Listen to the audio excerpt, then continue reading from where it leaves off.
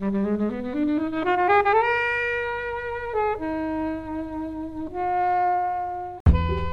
was really fun to learn some of the names that they could have been. I think caviar was my favourite. Me too. That we could have been doing this podcast now about caviar after the screaming stopped. My friend, guy I was working with at the time, was like, Kobe, you have to watch the Bros documentary. I was like, mate, I can't think of anything worse.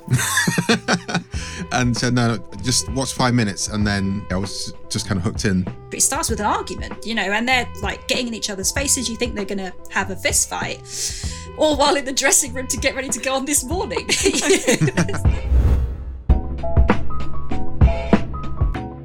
Hey everyone, and welcome to this episode of Flicks Watcher Podcast. I'm Kobe, and today I'm joined by Genevieve. Hello. Helen. Oh, hello. Natalie. Hi. And we're going to be talking about Bros When the Screaming Stops. Thank you as always to the mighty people for their mighty, mighty tunes, and to Ben from Rockwood Audio for his editing skills. Please do remember, guys, to head over to Spotify and Apple Podcasts to give us a 5-star rating and a glowing, super shiny review. Do also join the conversation with us on Twitter. We are at FlixWatcherPod, or if you prefer, Instagram at FlixWatcher. Hello, film fans. Welcome to Flicks Watcher Podcast. Our guests today are Genevieve and Natalie. Over to you, please, Natalie, to say hello to our listeners and tell them a little bit more about who you are and what you do, please. It always makes me laugh when you say that because it sounds like a game show, and I know it's not a game show. Well, in some ways, maybe. We can get into that later. There are prizes. I'm Natalie Jamieson. I'm a pop culture journalist and a podcast developer, maker, producer. I co-host the Bestsellers podcast, which is where we talk about popular books. We're very anti-snobbery in that sense. But you also might have heard me popping up on 5 Live or Radio 2, Radio 1 back in the day, talking about all things film, TV, theatre, music. Oh, beautiful. Who did you normally appear alongside on Radio 1? On Radio 1, I was with Joe Wiley and also Fern Cotton. Okay. I was your entertainment news voice. And I still get to do that sometimes with Joe on Radio 2, which is great. And yeah, I kind of feel like this is a friendly place to be. Tell them about making cookies for Jay-Z. Oh, yeah. Hold on a second. I do recognise Natalie Jamieson. I do recognise your name. Absolutely. I apologise for... Right. Yeah.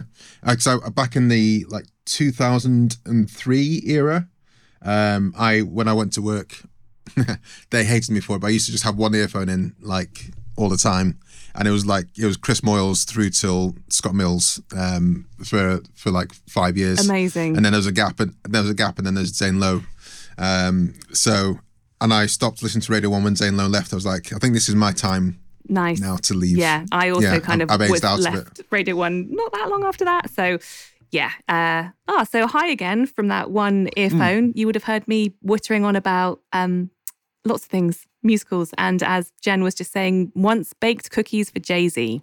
Well, we need to know more about that, surely. What were the cookies? Chocolate chip. Laced with anything? No, or he ate them as well, which, I literally saw him eat them.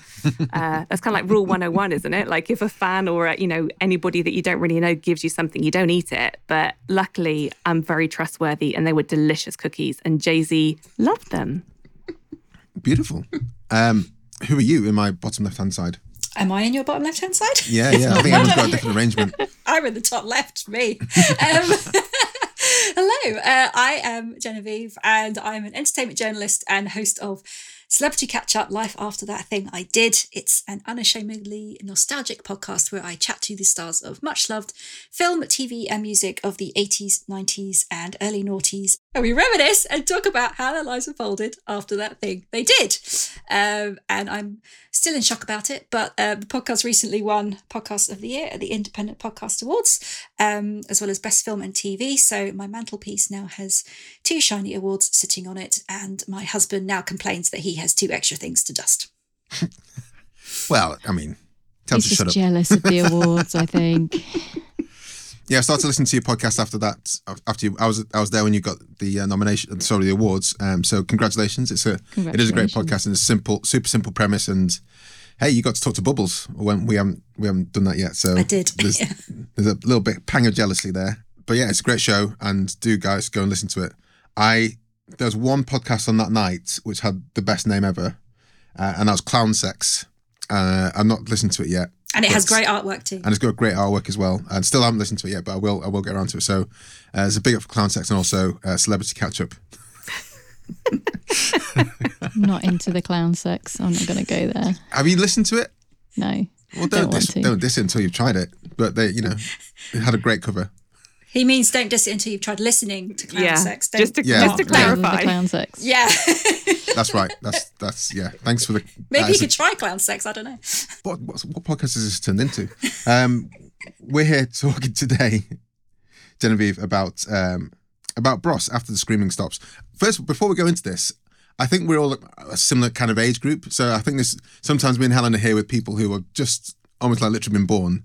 And to mention Bros to them would be like, I don't know what you're talking about. So when you said 80s, 90s and 90s and 90s, I think already potentially on the similar kind of age range. But can you tell us, first of all, Genevieve, why you chose this film and give us a synopsis, if there is one. Yes, there is.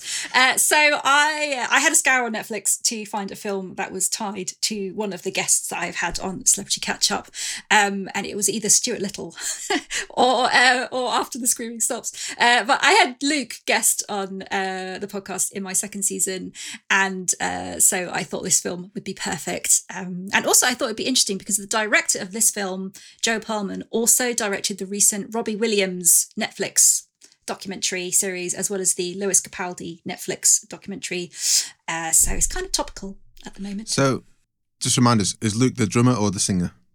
Luke is the drummer.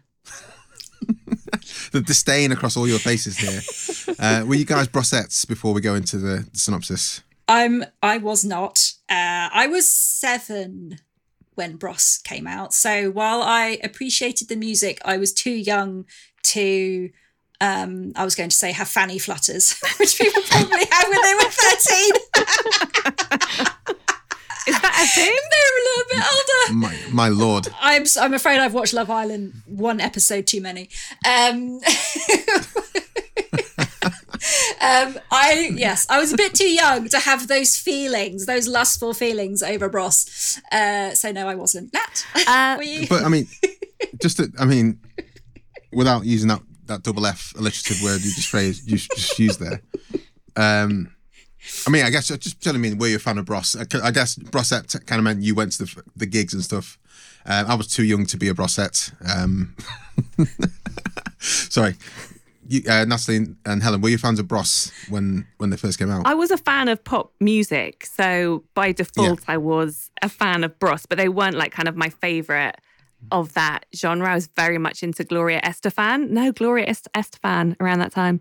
And yeah, like I would absolutely dance to it if it was on, like, I Owe You Nothing, I think I liked. I also really like that song Sister. I think I bought the single for Sister, actually. And I once met them when I was really little as well, because my dad was doing some work and they were there, but... But just appeared out of nowhere. I started to say that. I was like, do I really want to say this out loud this early on? Sure. And now I've just opened my big mouth. So in a nutshell, my dad... is still around. He was a musical director, a piano player, arranger, and he was Des O'Connor's musical director. So when I was a kid, I used to go hang out on set of the Des O'Connor TV chat show. So I met some many greats when I was very little, and Bros were among them. So that was very exciting for me, less so for them. We're 100% at the same age range. Helen, were you a fan of Bros? No, I remember the song and the song. Which one? I mean, the 2 songs I do remember. I've just name checked 3. So Helen, which ones are you going with? The one you haven't name checked. When will I be famous? Yeah. I mean, I think they were fine. I was more into Kylie and then Queen a little bit. So yeah, but I have met people who were Brossettes, and it's very strange. They weren't. I didn't have them on my wall. I think that's a thing. If you pulled them out, the posters out of smash hits and put them on your wall, then that was a sign that you were a fan. Fast Forward magazine for me. One of my neighbours, when I told her that I was speaking to Luke, she got all a bit giggly. She's like, oh my God, I was a massive Brossette. And she had the ripped jeans and the leather jacket and the Grolsch bottle top caps on her shoes. And she was really heavily into Bros. Yeah, I guess I knew the songs, the 2 songs.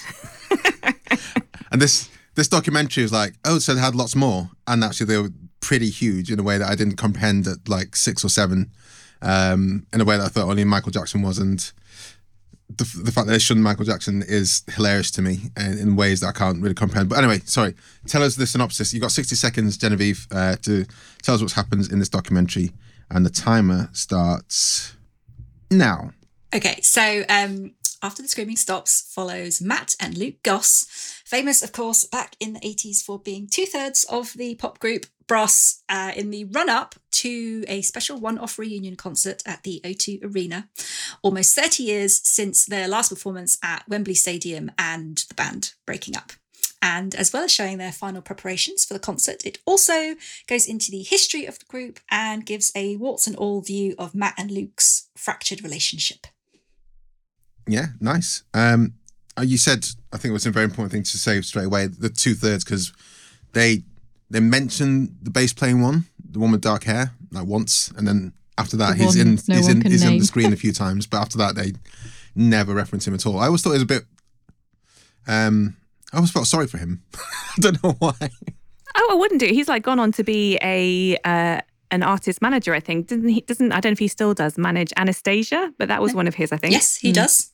Yep, still does. Yeah. Is she still relevant? If you want to know what she's doing now, I had her on the podcast last season. You're welcome, Jen. You're welcome. Thank and you. Craig. And Craig is her manager, and I spoke with Craig to get her on the podcast.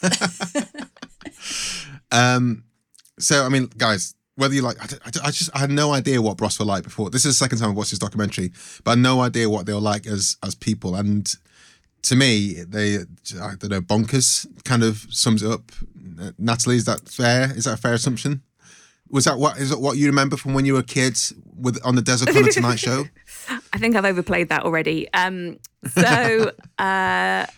I was an avid reader of Smash Hits, and I don't think I got that side of the Bros boys from Smash Hits. But I think it's kind of fascinating rewatching it. So I watched it when the documentary first came out, and then I rewatched it again today, actually, ahead of this recording, because I wanted it to be really fresh. And I remember it leaves me with like sadness and joy at the same time, because that sibling rivalry between them is intense. And I just wanted to mention, like, their opening shot is like a close-up on both of their faces separately. And the first face that you get in close-up in kind of high definition is Luke Goss. And I just wondered how much they might have wrangled between who actually got the first shot in the film, because they probably did. I mean, yeah. Genevieve, when you spoke to the drummer one, Luke,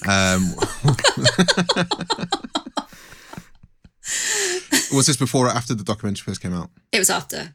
Okay, so did you reflect on it at all? And basically, guys, as you're listening now, go to Celebrity Catch Up and download the Luke Goss episode and listen to that. And then anything that Genevieve says now will be obviously you'll know more than me and Helen know right now, because this is something we've not listened to, but we will do as soon as this recording finishes. But carry on, Genevieve. Yes, we talked a bit about the concert. So we were talking about like in terms of like the preparation up to the concert, the 10-hour days he spent drumming, rehearsing. He said that he lost 5 pounds of body weight every day through sweat, just through like drumming constantly all the time. All the blisters he got from doing it, because he hadn't done it for so long. There'd be blood splattered on the drum kit. And I did ask him about, because I was surprised that it's such a warts and all view of their relationship. You would expect typically, I mean, obviously we know it now with like Robbie Williams' documentary, his whole thing was he wants to show this, the negative side stuff. But I think, the time when this documentary came out, it probably wasn't as common for it to be so raw and to show this kind of negative side to people. And I was thinking like, wow, I'm surprised that they would have signed off on this, especially like the opening scenes of the documentary starts with an argument, and they're like getting in each other's faces. You think they're going to have a fist fight, all while in the dressing room to get ready to go on This Morning, where everyone wants to have a. It did really make me want to like Google that This Morning appearance, which I still haven't done, just to see, like, try and get the body language after that argument. Yeah. But I did say to him, like, wow, how did you feel coming into this and keeping all this stuff in? And he said anything other than the truth would be misleading. So that's why he wanted to do it. And I think also the other reason why I wanted to speak to Luke rather than Matt is because you got this real sense from the documentary that Matt was always the one that everybody loved. He was the front man. He was the singer. Luke was in the back. He was the drummer. People thought he was the spare. Like, he didn't really have anything to offer because he didn't sing. Matt was the front man. Matt did everything. And that comes across when you speak to him as well, talking about that time in their rise to fame. On their first album, although he played drums, on that first album, he didn't play drums on it. They had drum beat. Drum beats that did it. And he said that he just felt like he lost everything. He came into this band as the drummer, and then on their first album, he didn't even get to play on it. But then in the second and third albums, they fought for him to play because he was a live drummer. And you do get that sense that he has been burned by his experience in the band and the negative press that they received. I guess it's very typical of the British press that we like to build someone up on the way up and then we like to tear them down after. And the amount of hate that they received was crazy. Death threats. Luke touches a bit in that in our chat, talks about like death threats he's had. Crazy to have on one side loads of screaming girls where the police have got to come to because Oxford Street is suddenly rammed full of hormones and they've got to deal with it, to then suddenly actually there's a bomb threat, don't get off a plane. It's just crazy. What I thought was interesting is like you say, I think this is, I'm not sure if it's kicked off the trend for these documentary of people in pop culture, but when I was watching I watched the Wham one, which I thought was really interesting. And I was quite surprised at how amicable everything was between Andrew Ridgeley and George Michael, to the fact that Andrew Ridgeley's like, look, dude, you do your thing. You take over. You have Careless Whisper by yourself. I'll take a step back and just like chill out for a few decades. And I thought I was almost going to be the same for the Bros one, because I thought, they're brothers. They might have some spats, but also, they've lived together since, in the womb. But it was quite interesting to see that was so not the case. And the way that they fought for like Andrew Ridgeley to play music on the albums and stuff like that was not the way they fought for Luke to drum on Bros. And it's really interesting how the industry does just favour things or disfavour things or just tries to chew people up and spit them out, or just uses people as puppets for their money-making schemes. It's really unsavoury in that respect. But it's interesting how different bands take that, or different groups or different sets of people, how they experience different things. And like another one I watched recently was a Sylvester Stallone one, where they just didn't want him to be anywhere near the camera, essentially, unless he was a thug. And it was like, no, I've written Rocky, this is for me. And they were, no. Here's $500,000. I will just buy it off of you. And he was like, no, I'm gonna do it. So the industry is then as horrible. I don't think it's probably that much better, I guess. But it's interesting how this is coming to the front in these documentaries. Helen, have you seen any of these documentaries apart from the Bros one? Robbie Williams, was he one of your people? No, I wasn't really a Take That fan. I'm not sure about the Robbie one. Ladies and gentlemen, Natalie is just a little bit of Natalie's dying inside. Wait, what? What are those words? I'm not much of a Take That fan. I didn't. There's a rip in the time-space continuum.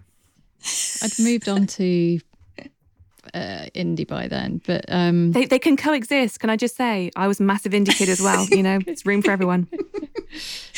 Because I do like George Michael, and I've got a bit of a soft spot for him. But I mean, what we've said so far kind of gives this impression of this quite serious, sort of deep, sort of mining the depths of emotion and going into some dark places, but I would just like to read out something that happens quite early on. Quite early on, Matt Goss says, the letters HOME are so important because they personify the word home. This kind of sets the tone for the documentary. There's some other, there's many. Matt, again, Rome wasn't built in a day. The singing one. And fuck me, that's true. But we don't have the time that Rome had. So this is just a taster. I mean, you get Don't forget the English conquer crisis. Well, I was maybe going to leave that for people who haven't quite got there. But there's that one TV moment of the year. We can't ignore that. And now we can't play fucking conkers in the UK. You can. You can what, sorry? You can play conkers, but it's quite an opener. And also it was really fun to learn some of the names that they could have been. I think caviar was my favourite. Me too. That we could have been doing this podcast now about caviar after the screaming stopped. We liked it was epitome. Except they showed epitome written on the screen, but they said epitome. Mockumentary-esque, isn't it? There's also a painting of his bulldog as well. Now, holding a beer. That would be normal, but he had him painted holding a pint of beer. This is not. It wasn't quite the documentary experience I was watching. I didn't really know what to expect. I thought it'd be fairly bog standard, but from the start, you're like, this is going to be different, I feel. And I think that's what's brilliant about this documentary is that you might go into it for the nostalgia if you're a Bros fan, but you do not have to be a Bros fan to watch this film whatsoever. There's this bigger story about the relationship between two brothers, and it's so interesting. My husband reluctantly watched it with me, and he was like, he didn't care about Bros, and he was like, I don't know. But then he sat with me and he enjoyed it. By the end, he was like, that was really good, because he can, he's got a brother and he empathized with the brother relationship and the rows and living in your brother's shadow and all that kind of stuff. And I'll save my conclusion for the recommendation scores, but that's all I'll say. I do want to pick up the concave sequence is still one of the things that makes me wake up laughing sometimes. I saw this 2 years ago, at least 2 years ago when it first came, maybe 3 years ago, because I think it's pre-pandemic. And my friend, guy I was working with at the time, was like, Kobe, you have to watch the Bros documentary. I was like, mate, I can't think of anything worse. And said, no, just watch 5 minutes. And then I was just kind of hooked in. But that scene where they revisit their childhood home and said, our favourite toy was a dart. And we throw it up in the air. And we had to play chicken until the person who moved last lost. And one day, the dart stuck in my rib. I was like, what the hell are you talking about? And then Grandad pulled it out and they started chucking it about again. And that's when and it's like, but you can't play with conkers. But what are you what? I know, what's the what point? Kind of nonsense is this? Yeah.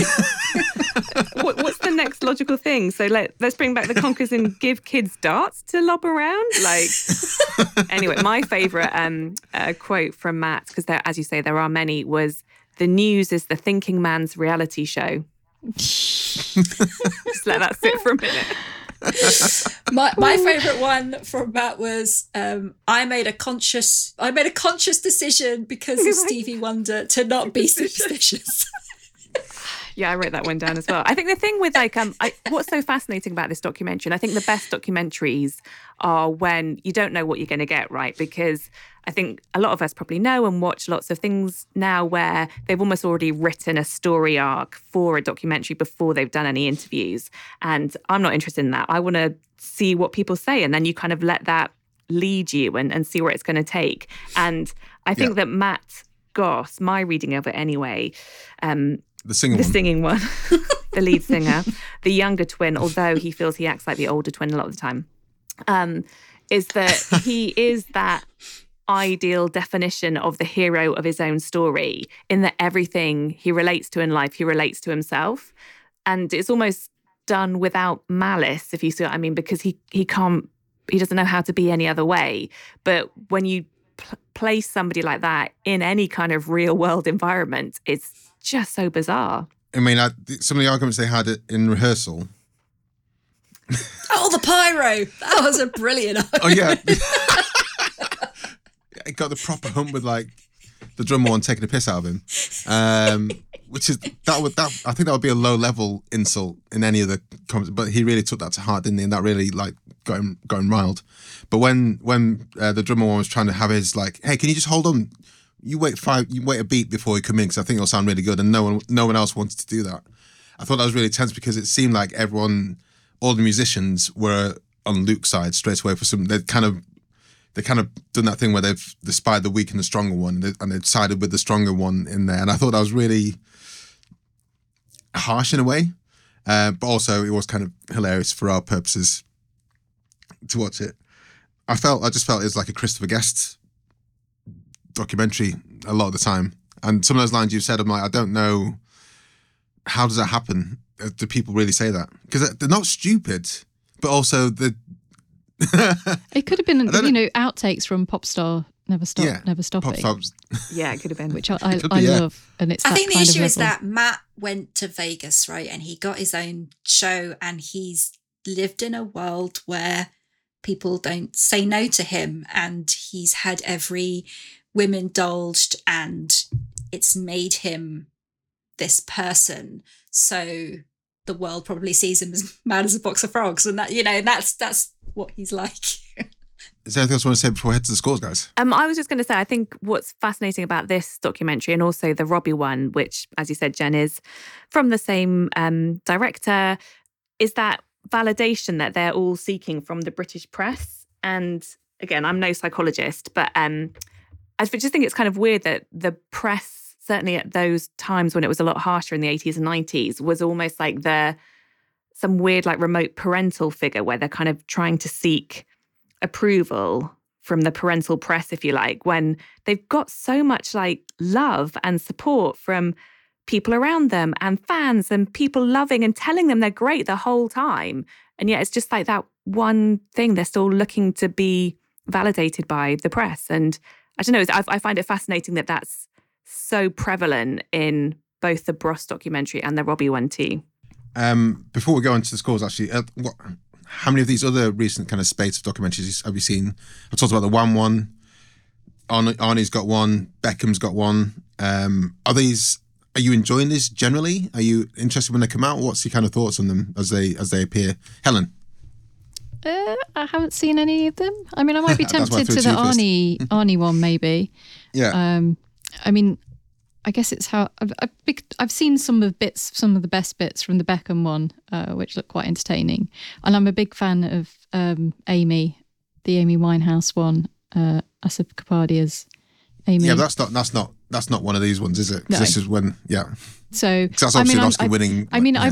I don't mind watching an hour and 37 minutes of Bros. I'm not going to sit down and watch 8 episodes. I don't think of a story. I think you've got to really, really, really be into it. I think this film may not have won any Oscars, but it did win a BAFTA. Did it? Yes. So lunacy. Well, I mean, what are your thoughts, Jen and Natalie, for this recent spate of? It has literally. It's been in the past year. There's just popped up loads of them. Yeah, I mean, I'd say I have watched most of them, but then that's kind of like the work I do as well. Like I've always loved popular culture, and I sort of love seeing the documentaries, but I am always quite fascinated because often, again, because of my job, not because I am a geek, it's fine, because I know quite a lot about some of these stories. I always think it's fascinating what's left out of the documentaries. And, this is people telling their story from their perspective. So it's already sort of biased in one way, if you like. And I think what works so well with the Bros documentary is because it does seem to still be so raw, and that sibling relationship and those arguments happen, and they signed off on it and they were fine with it. And their end conclusion is like, yep, but like we're still brothers, and this kind of brought us back together, even though we hated each other for a lot of it. That's kind of fascinating, and it doesn't feel like there's any artifice in that, which I think is a good thing. Yeah. I was going to say maybe they've got less to try and sell in that they're kind of, at that point they were doing kind of the comeback tour, but had kind of sort of Comeback gig, singular. Well, gig, yeah, because what happened to those other dates, we'll never know. But I guess it depends where you are in that career path and whether this is, the documentary is like a stepping stone to something, or whether it kind of feels like a bit of a public therapy session for them both, really, and a bit of a chance to, talk about like being made to kind of perform and be public when they'd experienced personal tragedy and things like that. Whereas it's not them going, we're ready, we're back in action, like come book us or anything like that. I wondered how much it cost to just put on this one show. With the pyro. Exactly. I mean, as Nat says, kind of the same, as an entertainment journalist, you kind of end up watching all these documentaries because you have to be across them all. And I guess linked to my podcast, because it's nostalgia as well, I have this other interest in it because a lot of them are going down this nostalgia route. And I think that's just, nostalgia is just quite popular at the moment coming out of lockdown. At least I found that nostalgia was very popular around that time, because in times of uncertainty, people turn to things that bring them comfort, and nostalgia is that thing. So that's why people were rewatching all these old box sets, and suddenly all these rewatch podcasts turned up. Everyone was turning to something that made them feel safe and secure. And I think that's why all these things are sprouting out of nowhere now, to making us remember the better times when things were simpler and we were younger and we didn't have bills and mortgages and all those things to worry about. Well, on that bombshell, let's head to the scores.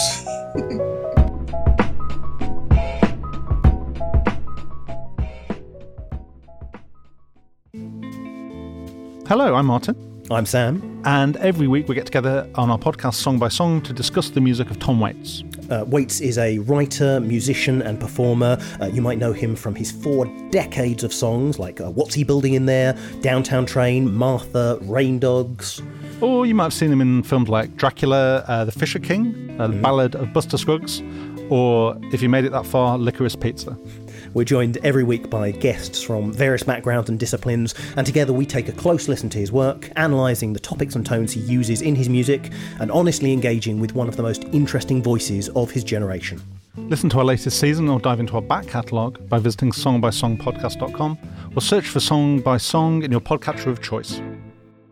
So welcome to the FlixWatcher scores. They are always out of 5, and you can have decimal places if you wish. And we'll start with you, please, Genevieve, with your recommendability.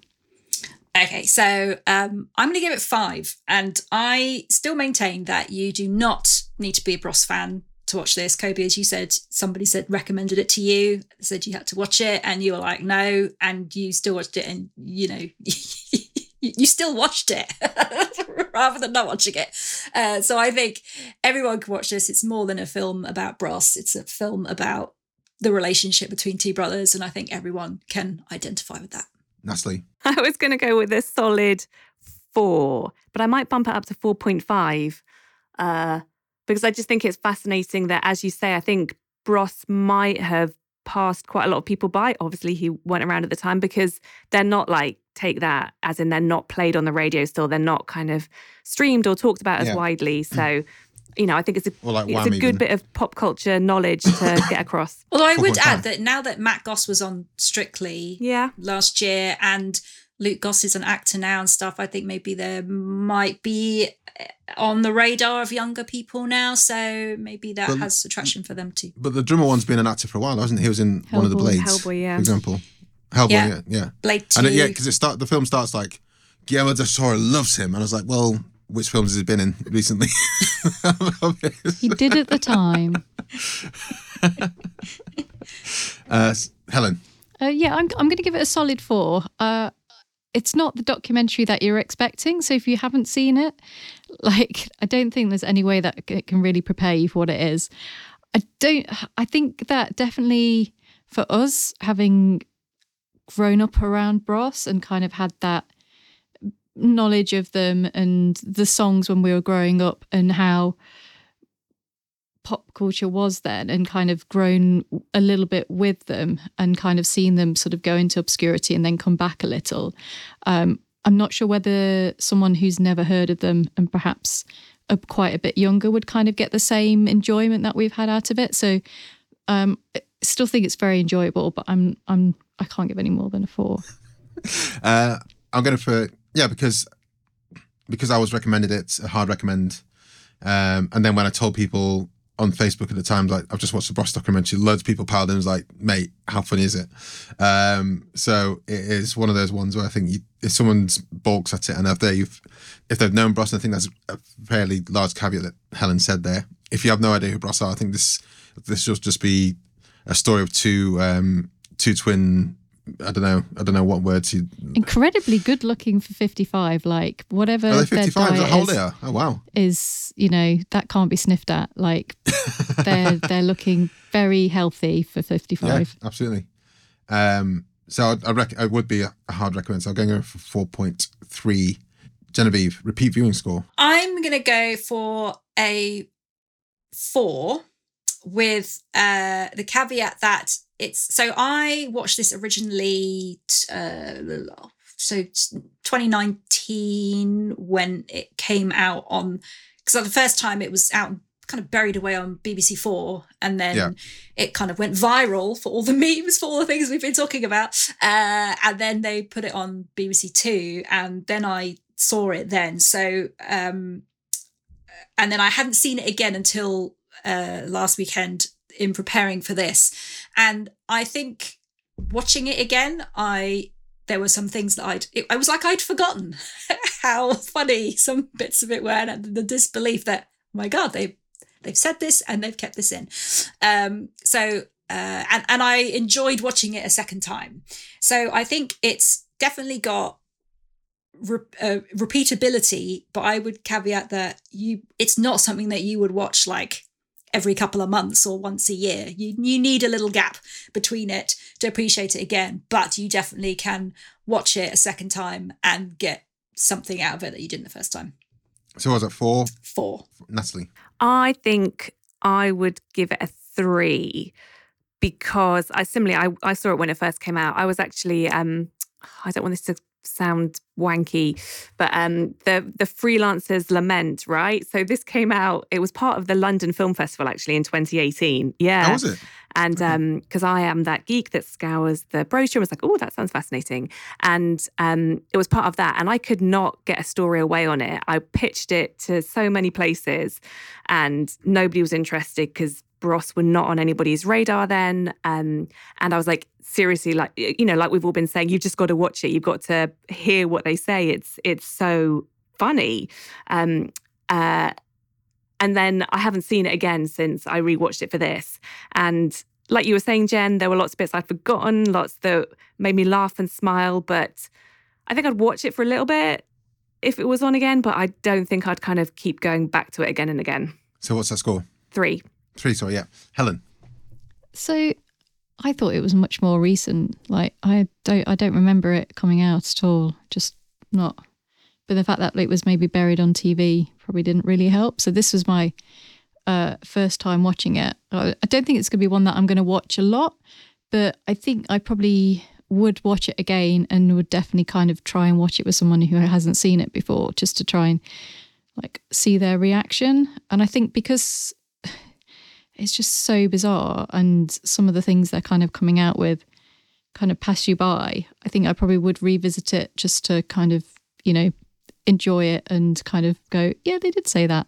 Although kind of the end, they kind of drag out the rehearsals a little bit. So I'm going to go for a 3 as well for this one. Unusual for a documentary. I'm going to go for 2.5 now. I don't think I would have watched it again if it hadn't been suggested here. Not to say it was a chore. There's some documentaries which I'll never ever watch again. Please say which ones. One? I enjoyed them. Things like The Act of Killing. Oh, haven't seen that one. Doesn't sound like one that's for me. No, it's not. I mean, it's not. It's fascinating, but not a pleasant watch. But this it was an easy watch, and I was waiting for the conquer bit. I was waiting for the fights that happened in the restaurant in the rehearsals. I was waiting for little bits to happen in a way you would do for like a standard narrative film. In a way, you're waiting for the best bits to happen. But I don't think I'll watch it that often. So yeah, 2.5. Small screen score. Genevieve. I think this is quite high because it doesn't need to be watched on a big screen. This did have a cinema release, a very limited cinema release before it went to TV, and it's definitely something that you can watch on the small screen, laptop, tablet, phone. And you don't lose anything at all. I guess when it comes to the concert bit at the end, you might appreciate it on a big screen to get that big kind of, arena feel of being, concert show. But otherwise, I think it's perfect for the small screen. So I think that's like a 4.5. Natalie? Yeah, similar. I think I'd give it a 4 for small screen watchability, because it's all about what they're saying that is the best stuff of this documentary, and you can catch those Mattisms. Luke has a few, but Matt's are probably more memorable, maybe. I feel like we're playing into their narrative of the sibling rivalry. I didn't mean to do that. But yeah, so I think the small screen is fine. And what was that score, sorry? 4. Sorry, I don't know, I keep missing these scores. Helen? Yeah, so there's nothing about this film that says I need to be seen on the big screen. But how fun would this be to watch with a full cinema with half the people who've got no idea about Ross and the other half are I was there and I screamed and I kissed one of them. How much fun would that be?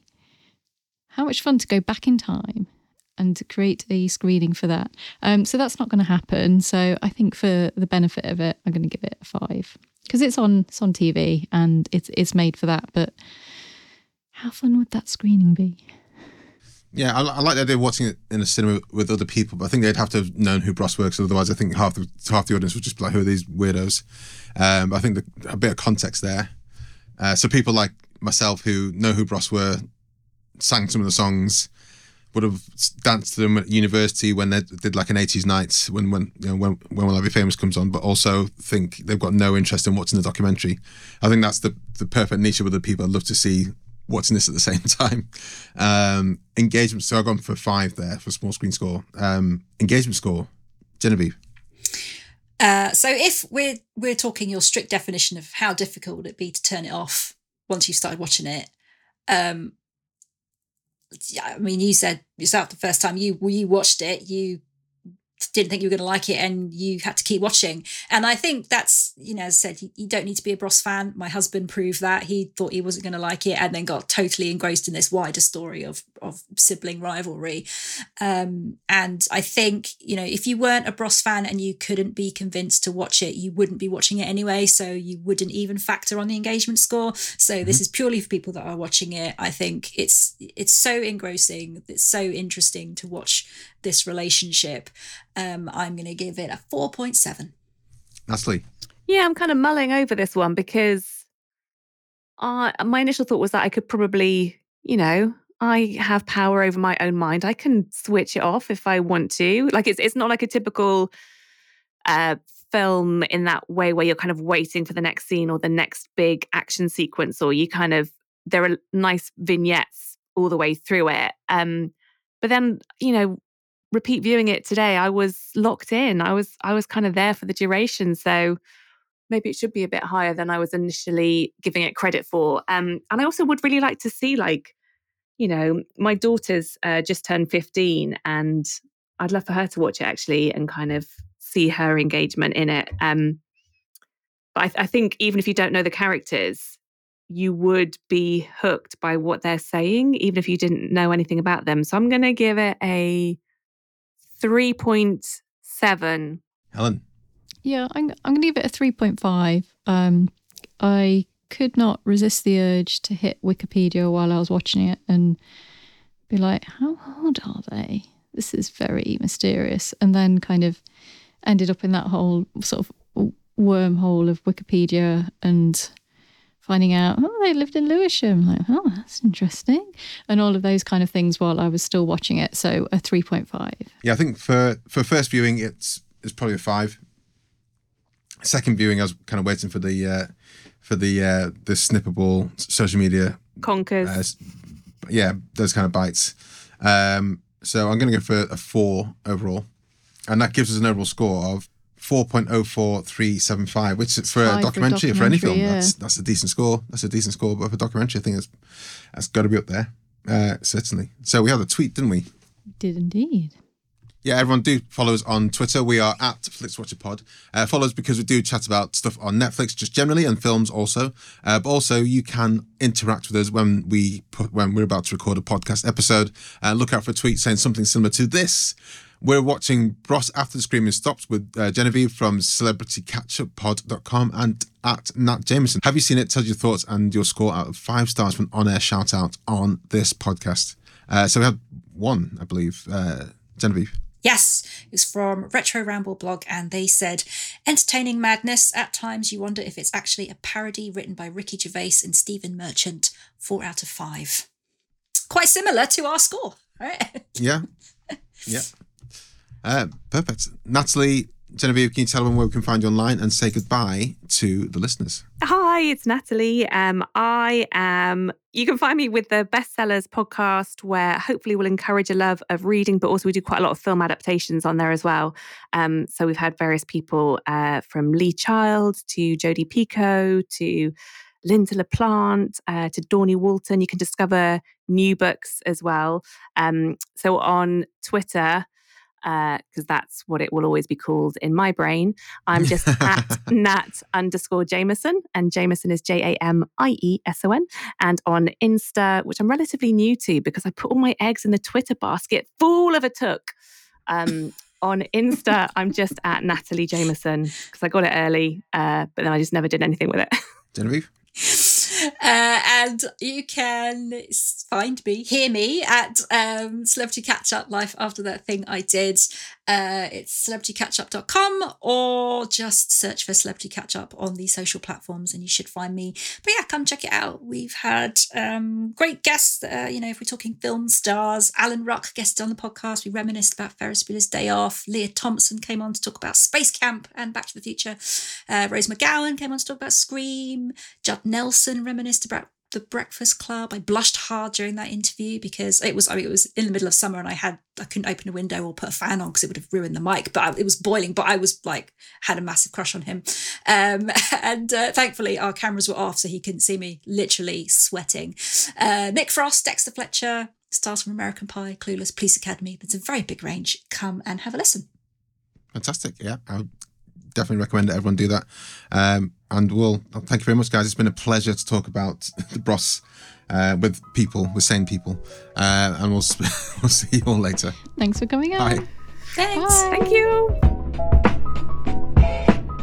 Enjoyed this episode of FlixWatcher Podcast? Why not leave us a 5-star review on iTunes? You can also follow us at FlixWatcherPod on Twitter, and we're at FlixWatcher on Instagram. Thanks as always to the mighty people for their mighty, mighty tunes, and Rockwood Audio's editing skills. If you're looking to get your podcast edited as sweet as this, get in touch with Rockwood, ROKK Wood Audio. Tell them FlixWatcher sent you.